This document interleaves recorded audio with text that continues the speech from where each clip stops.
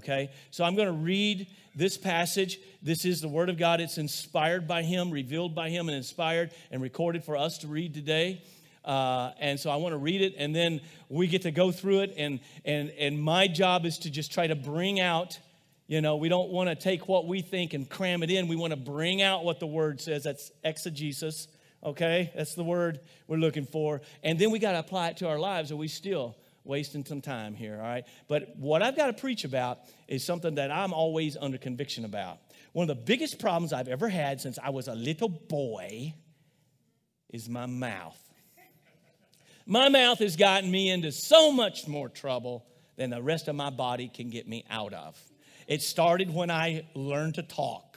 And if mom and dad were here, dad would tell you that somehow or another bad words just were like a magnet to me. They couldn't even understand where I was finding them and how I was skillful in using them at 3, 4, 5 years old.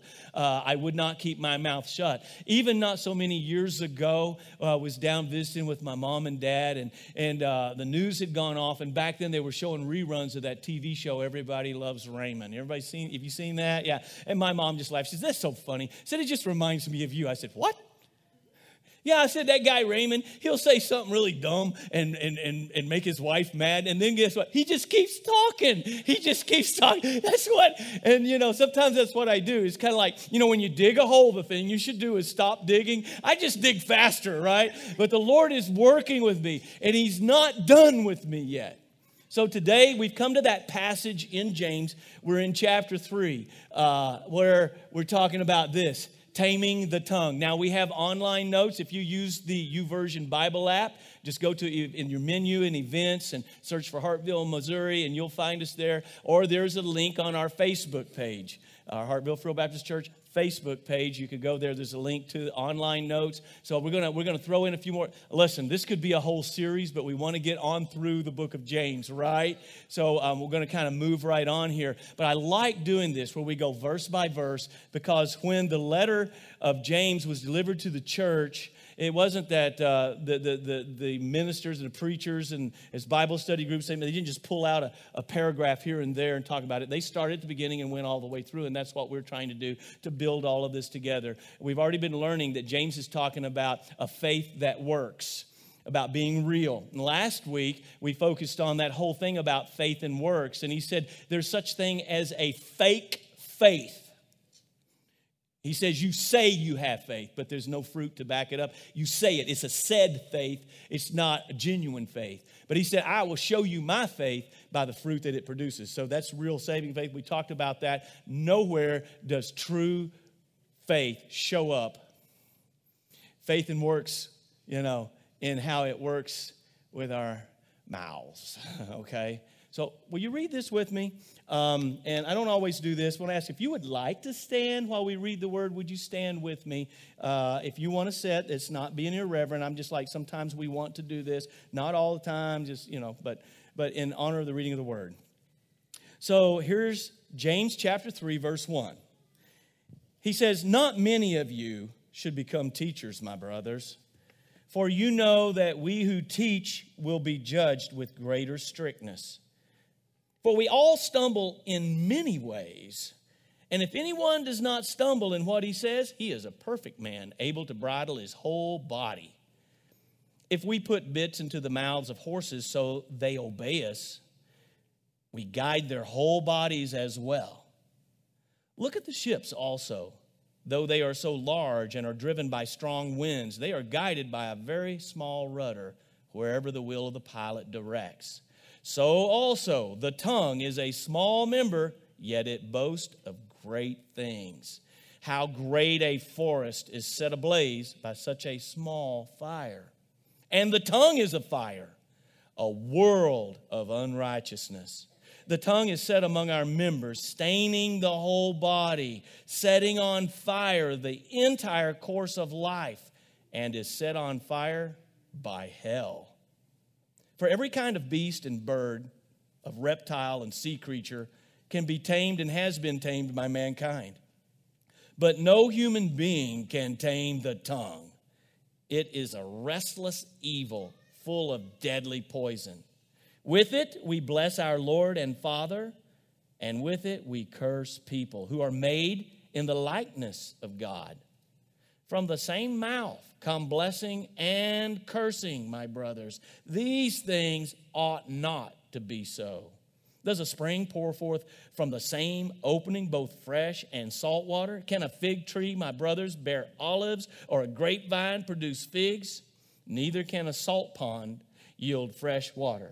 Father, we thank you for your word. Now I pray that you would open the eyes of our understanding, open our hearts, help us to understand this, help us to apply it by your power and your strength to change our lives and to make us more like Christ. In Jesus' name I pray, amen. All right, I admitted my struggles with this.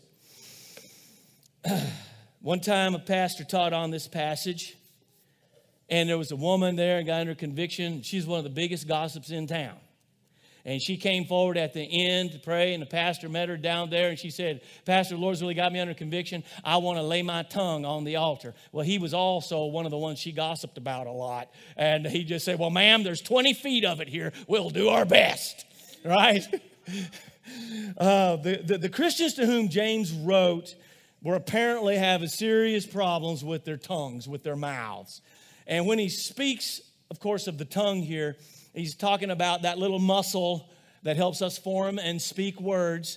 But he's talking about more than just that. It's a symbol for the words that and the communication that we have, for the words that we speak or any type of communication that we have. So I think you understand that. He's already warned us. Have you noticed? This isn't like the first time this has come up. He's already warned us in chapter 1, verse 19, when he said that we're to be, if you remember, he said, let every person be quick to hear, slow to speak, and slow to anger. Remember that? He's also already told us in verse 26, speaking of religious stuff, now that has to do with outward piety. It has to do with what we're doing on the outside. He said that you claim to be all religious and everything. Verse 26, he says, if anyone thinks he's religious, you do all this stuff on the outside, but if you don't bridle your tongue, he said, your religion's worthless. So it doesn't matter what all kind of good you're doing if you're not controlling this. So he's already told us that. And then he also reminded us in chapter 2, verse 12, that we are to so live, and I think it's chapter 2, verse 12, so live, or so speak, is what he said. So there it is, so speak and so act as those who remember that we're going to be judged according to the law of liberty. And then when you read passages like chapter 4, verse 1, which we'll come to, well, he talks about the quarrels and the conflicts and the fights that were going on among them. And in verse 11, he says, do not speak evil against one another, you guys. So it kind of sounds like they might have had some interesting gatherings, you know. It kind of sounds like a lot of things haven't changed. Especially when you live in a small town where we all know each other, right? Yes. I mean, I can even remember one time that Clarissa and I traded cars. And the person who bought the car, because we know each other by their cars, right? You know, you can't always see who's in there because there's glare. So I just wave at everybody because occasionally it's like, you got a new car, I didn't know it was you. And you say, you didn't even wave at me when I went by, you know, things like that. But we know people by it. But we sold the car, and I had to get up, and we were in that old building back in those days. I had to actually get up and make a public announcement just so everybody knew that we had sold the car. That is not me at the liquor store. That's not me going there and going to these. I had to explain that who we sold the car to, and it's not me because, you know, there was already talk going on about that. Just, you know, people who were concerned, right? You know, and I didn't spread the gospel. Did you tell them that? No, I didn't tell them. I just asked them, had they heard it? And then it's like, they hadn't heard it, but now they did. So that's the kind of thing we got. And what's amazing is like the tongue or speech is mentioned in every chapter of James' letter here. And so as I said, nowhere is the relationship between faith and works more evident than in our mouth, in our speech. Jesus actually reminded us of this. He said in Matthew 12, 36 and 37, he said, I want to tell you something. I'll tell you. And when he says, I'm going to tell you, it's kind of like when we're talking, if Jesus was hanging around the Ozarks, he would be saying, now I won't tell y'all what. But that's kind of the thing. I want to get your attention. I tell you. It's important. On the day of judgment, people will give account for every careless word they speak. For by your words you will be justified, and by your words you will be condemned.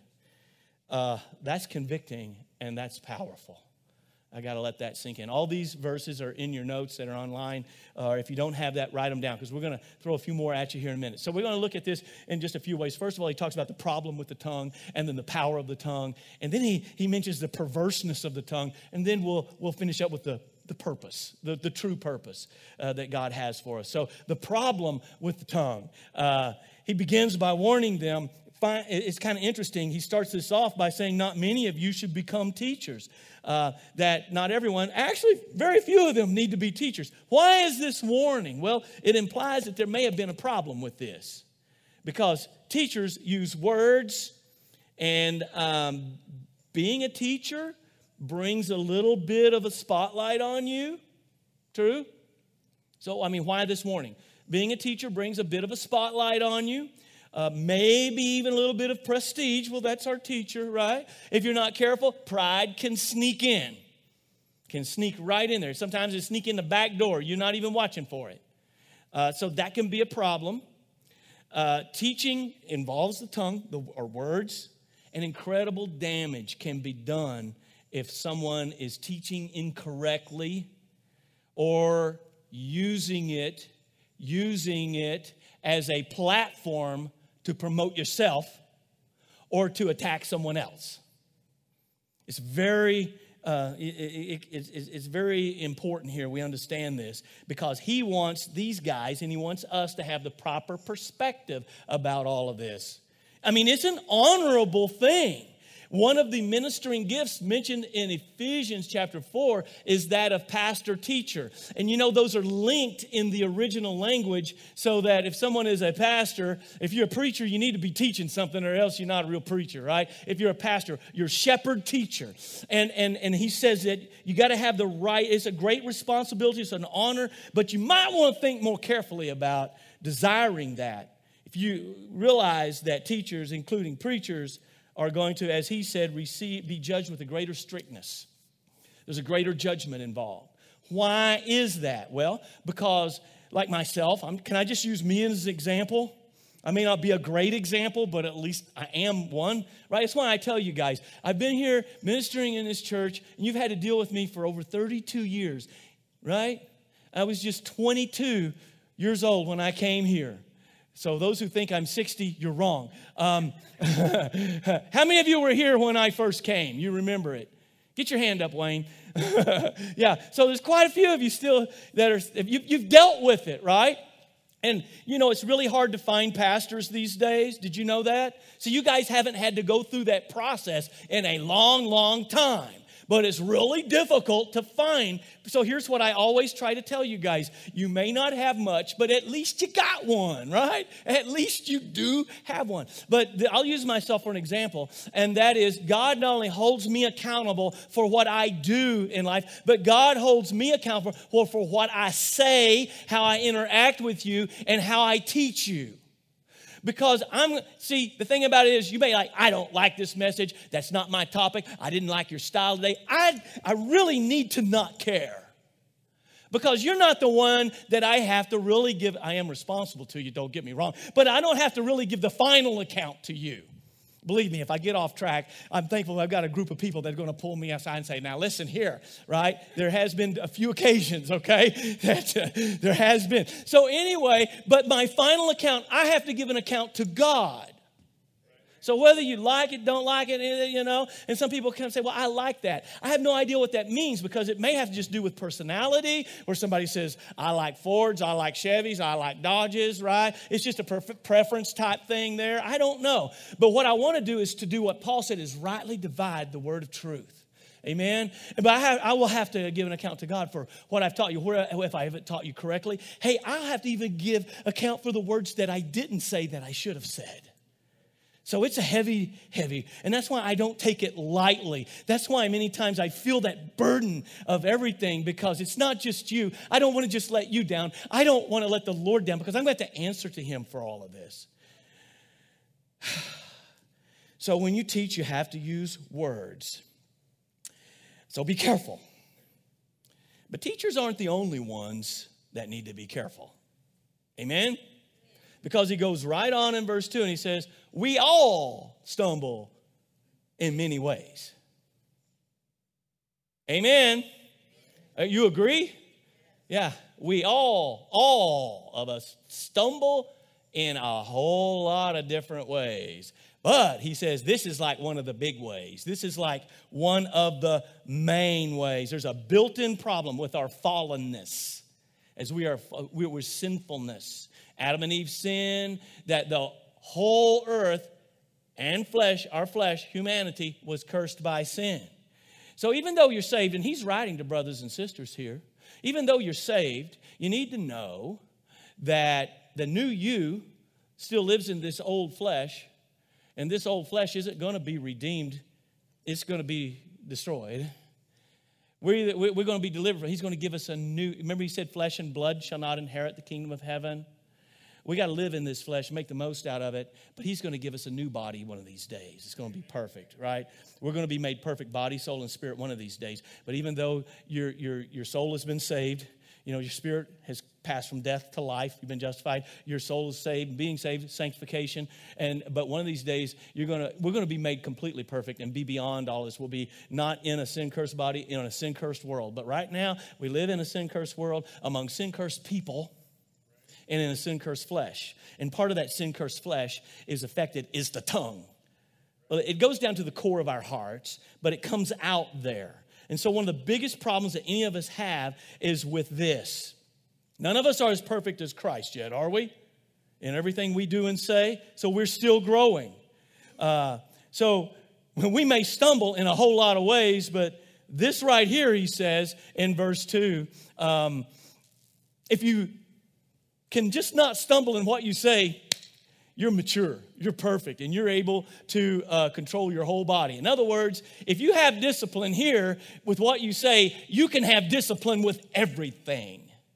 So that tells you this is like one of the core things, one of the more difficult things, okay? So are we on the same page? We understand what he's getting at here? Because of this problem. If we have discipline here, we can have discipline with everything. In fact, he tells us in verse 6 that our tongue, our speech is a whole world of iniquity or unrighteousness. Listen to this. There are some sins that a person might think about, but not be able to fully commit because they lack opportunity. Whether that's lust or whether that's greed or whether you're so mad you could choke someone, but you really can't quite get to them to choke them. Huh? You understand what I'm saying? So there are some sins that you may have in your heart that you don't have full opportunity to commit.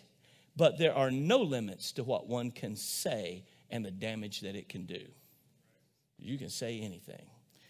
And so when he's talking, as I said, about the tongue, he means the mouth and what comes out of it. The tongue, as I said, is a symbol. I just want to remind you that because this would also include not just words we say, but words we write. So what other things could be involved in this? What we write, social media. Whatever you post, comment, tweet, or email can be included in this. And we're living in a day where it's just way too easy to get stuff out there, and the whole world can see it. I mean, think about it. Right now, we can gossip, and we can slander, and we can promote ourselves, and we can do all of this at the speed of light. All around the world. I still think it's neat that I can post something or I can send an email or a text or something. And I have friends who are working and serving the Lord all the way around the planet. And just like instantly almost, they get it. They see it. The communication. I mean, we're living in the last days, folks. We are. But think about the damage that the enemy does with this. So I want to say this, that in realizing what we're talking about here, it will include that. And we need to pray God for discipline. And we need to exercise that and let him discipline us and give us strength and think twice. I want you to think a little bit and submit to him about what we're saying and what we're posting and what we're commenting and what we're liking or not liking or what we're tweeting or whatever else we do out there. Okay. Now, so that's the problem. We agree there's a problem. He's shown us there's a problem. Connected with our sinfulness, our fallenness, with our corrupt communication, with our tongue. But then we'll talk about the power of the tongue. A couple of things here. First of all, he talks about the power to direct. Because he says you put bits in this horse's mouth. And it's just a little bitty, and I grew up, riding horses, and always had a horse that I could ride. And Shetland ponies are some of the meanest animals in the world. If they were bigger, there's no telling what they would do. But I had this little Shetland pony, and I was 5 years old. I would go out there, and I remember I got to name one of them. I was 5 years old, and I got to name my new pony. For some reason, at age 5, I named him Liver. I don't know why. I still don't know why. But even after we sold him, and somebody after me bought him and even took him to horse shows and stuff, his name remained Liver. And then we got another one, and it was a female, and me and my brother named her, our last name's Moon, so we named her Moonshine. And Moonshine went on to live a contrary, mean life for all her days. She just but there's times if you were going somewhere, she'd fight you the whole way. And then as soon as you turned back to head back toward the barn, she would almost run. And I'm like, I'm not going to let you run. But because of that bit's in her mouth, it's like you can get control. Even though she was bigger than me, you pull back on that rein and that bit, they can't hold it. And you turn their head all the way around like that, she's either going to stop or buck you off. You can control. But it's amazing to me how with a little bit in the mouth, he's this illustration that you can direct this horse. Make it go where you want it to go. And he uses the illustration of these great old big ships out there. And this great old big ship, this small rudder moves. Guess what? It moves that whole big ship. And of course, back then they were powered by wind. But even now, the same principle is true. This small rudder guides this entire thing. And so he's making a point. The tongue has power to direct. That small member of your body can direct your whole life and relationships. Amen. They used to have a saying during World War II. I saw a picture of an old poster because they worried about, things. It said, some of you, there wouldn't be many of you. Daryl might remember. But anyway, during World War II, it said, loose lips sink ships. Just our media today needs to hear that, okay? Loose lips sink ships. Well, you could say today, loose lips destroy lives and relationships. And et cetera, et cetera. So let's get a little wisdom from the Bible. Like I said, we could do a whole series just on this, but in studying this, and we'll pull up a few. So we go to Proverbs, and we find out that in Proverbs, it says in Proverbs 18:21, death and life, death and life, that's like the whole thing, right, are in the power of the tongue. Those who love it will eat its fruits. Well, if you love talking, Lord, help me. That was just a personal prayer that I had to do right there. You're going to get to eat the fruit from what you say. So is it going to be good or is it going to be bad? Okay, let's move on. Proverbs 15:1, he says, a soft answer turns away wrath, but harsh words stir up anger. So it's like, understanding and asking wisdom for, this has to do with acceleration and deceleration, okay? And so not just your words, but did you catch this? The Bible's trying to explain this to us thousands of years ago, that even your tone, because sometimes it's not necessarily the words, it's the tone. All right, we're going to talk more about this tonight in our fellowship Bible study that we have in the fellowship hall. So y'all all come out 6 o'clock. We're going to have some food and some stuff like that. We're going to hear a little bit from Francis Chan on this, and we're going to talk a little more about all these things. This is just fun. But it's fun but painful, right? Okay, no pain, no gain. We're going to learn and grow together, right? Okay, good. But even our tone, but there's so much we can learn here, how that, not just what you say, but how you say it can either accelerate or you can decelerate the conflict or whatever it may be. Lord, help me to remember this tomorrow, Tuesday, Wednesday, Thursday, Friday, Saturday, right? Okay. I know you were praying with me. I saw your lips move. Psalm 141:3, David said this. See, if you don't know what to pray, just open the Psalms and just read them as prayers. Set a guard, O Lord, over my mouth. Keep watch over the door of my lips. I need the Lord there as the sentinel. Nope, you're not getting out here. Right? I need that. That's a prayer. It's a real prayer that some of us really need to pray. He goes on, and we can go to pull some words of Jesus, because Jesus let us know sorry about that. It's not just your physical mouth, but it represents what's in your heart. Because he tells us in Matthew 12:34, the last part of that verse, for out of the abundance of the heart, the mouth speaks. So it's really coming out of your heart. And that's why this is so serious and so important. Never underestimate the power of words that you speak. There are many of you that are adults and you're still wounded and you're still carrying things in some, of spiritual encouragement and counseling, whether it's of whatever sort. This so often comes up, that things that people would say, they didn't mean it when they said it, but yet you were damaged by words as a kid, whether it was a parent or a coach or a teacher or whatever, even a Sunday school teacher that, I used to get in trouble in Sunday school class a lot, but I'm thankful that I had good teachers that tried to encourage me, and it's two things: be quiet. No, three things, okay? Three, you know how the Bible says, two, yea, even three things. Be quiet, sit still. That's included with that is sit down, sit still.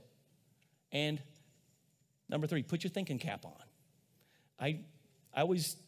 That always just made me chuckle, thinking cap. Okay, hold on. I'm ready.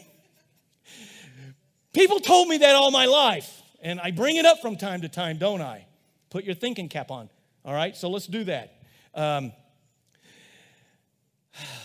need to process and understand the power of these words and how they can affect you through the years. And hang on. But I also we got to pray for guidance, right? For those words. And how about this? Words we fail to speak.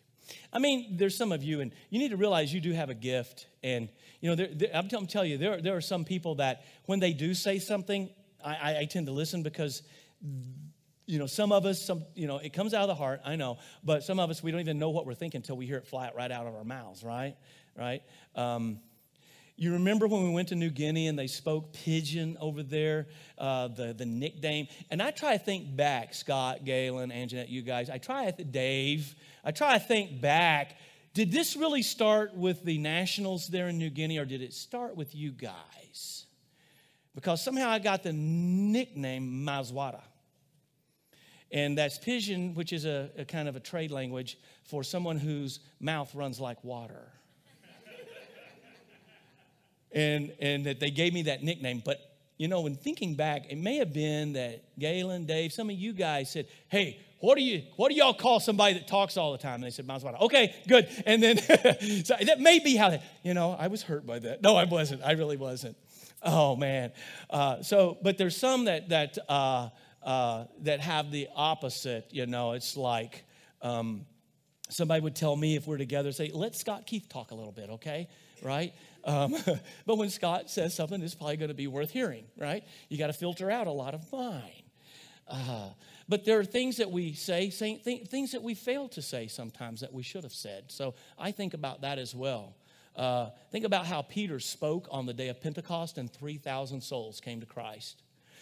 On April the 11th, 1855, Edward Kimball walked into a Boston shoe store and he spoke to a young man there. He just said some simple words to a young man about Jesus. Well, this young man ended up coming to Christ, and his name was Dwight L. Moody, and God used him to reach untold thousands for Christ. And it started from some simple words that a guy told him in the shoe store. So think about the power to direct our lives, but also think about the power that it has to not only direct, but also destroy. And he uses illustrations for that too. So he says in verse 5, he says, so also the tongue is a small member, but it boasts great things. How great a forest is set ablaze by such a small fire. So he uses an illustration of a wildfire. And then later he uses an illustration of wild animals. But there's power to destroy. Right now there are horrible forest fires that are wildfires, as we say, that are just destroying so much territory. A place that we love to go out in central and north central New Mexico is just like on fire right now. Carson National Forest is shut down right now. And a lot of these fires start in different ways, I know. But, right now they're saying in some of these areas that aren't on fire that they've got all these restrictions because one spark from exhaust from an engine could start another wildfire. One cigarette, one just anything like that. They are careful not to mow any of the grass that had grown previously, because any spark from a blade hitting a rock can start a forest fire. So one tiny spark can damage hundreds of thousands of acres. And that's an illustration that he uses with the tongue. It's small, but it can cause so much trouble. Go back to Proverbs. Proverbs 26:20 says, for lack of wood, the fire goes out. So there's this principle of fire. If there's no fuel, the fire will burn itself out. It has to have fuel. Then he says, and where there is no whisperer, quarreling ceases. Some translations translate that as a gossiper. They're always, some people call those folks swizzle sticks. They're always stirring stuff up. Right? Yeah, it's easy to do. Easy to do. Some of us have natural ability to do that. But if there's no, you take the gospel out, everybody just like, man, we get along a whole lot better. That's what he's saying there. And then in Psalm 39:1 says, I will guard my ways. Why? What? I'm going to guard all my ways. What's one of the big goals of that? That I might not sin with my tongue. I will guard my mouth with a muzzle as long as the wicked are in my presence. You know how they would muzzle an animal so they wouldn't eat the food going by? You know, he says, like, I need to put a muzzle. And haven't I heard that from time to time? Put a muzzle on it. You know, and people all my life. So I'm just saying this is real for me. All my life, people have been spewing air at me. Psst, shh, shh, you know. When has it ever worked? Come on, really. So many in my family do that. My grandkids, the oldest two are 7, are already, shh, Papa, shh. I'm getting shushed by my grandkids already. You know, but they're not wise enough to discern. Some of it is actually wise words they maybe should listen to. Some of it's not. Anyway, sometimes I have to put a muzzle on it. It's not easy to do. Amen? Some of you can identify. I feel your pain. Yeah, not easy. I mean, there's times you can literally feel like you're going to explode. I have to say something.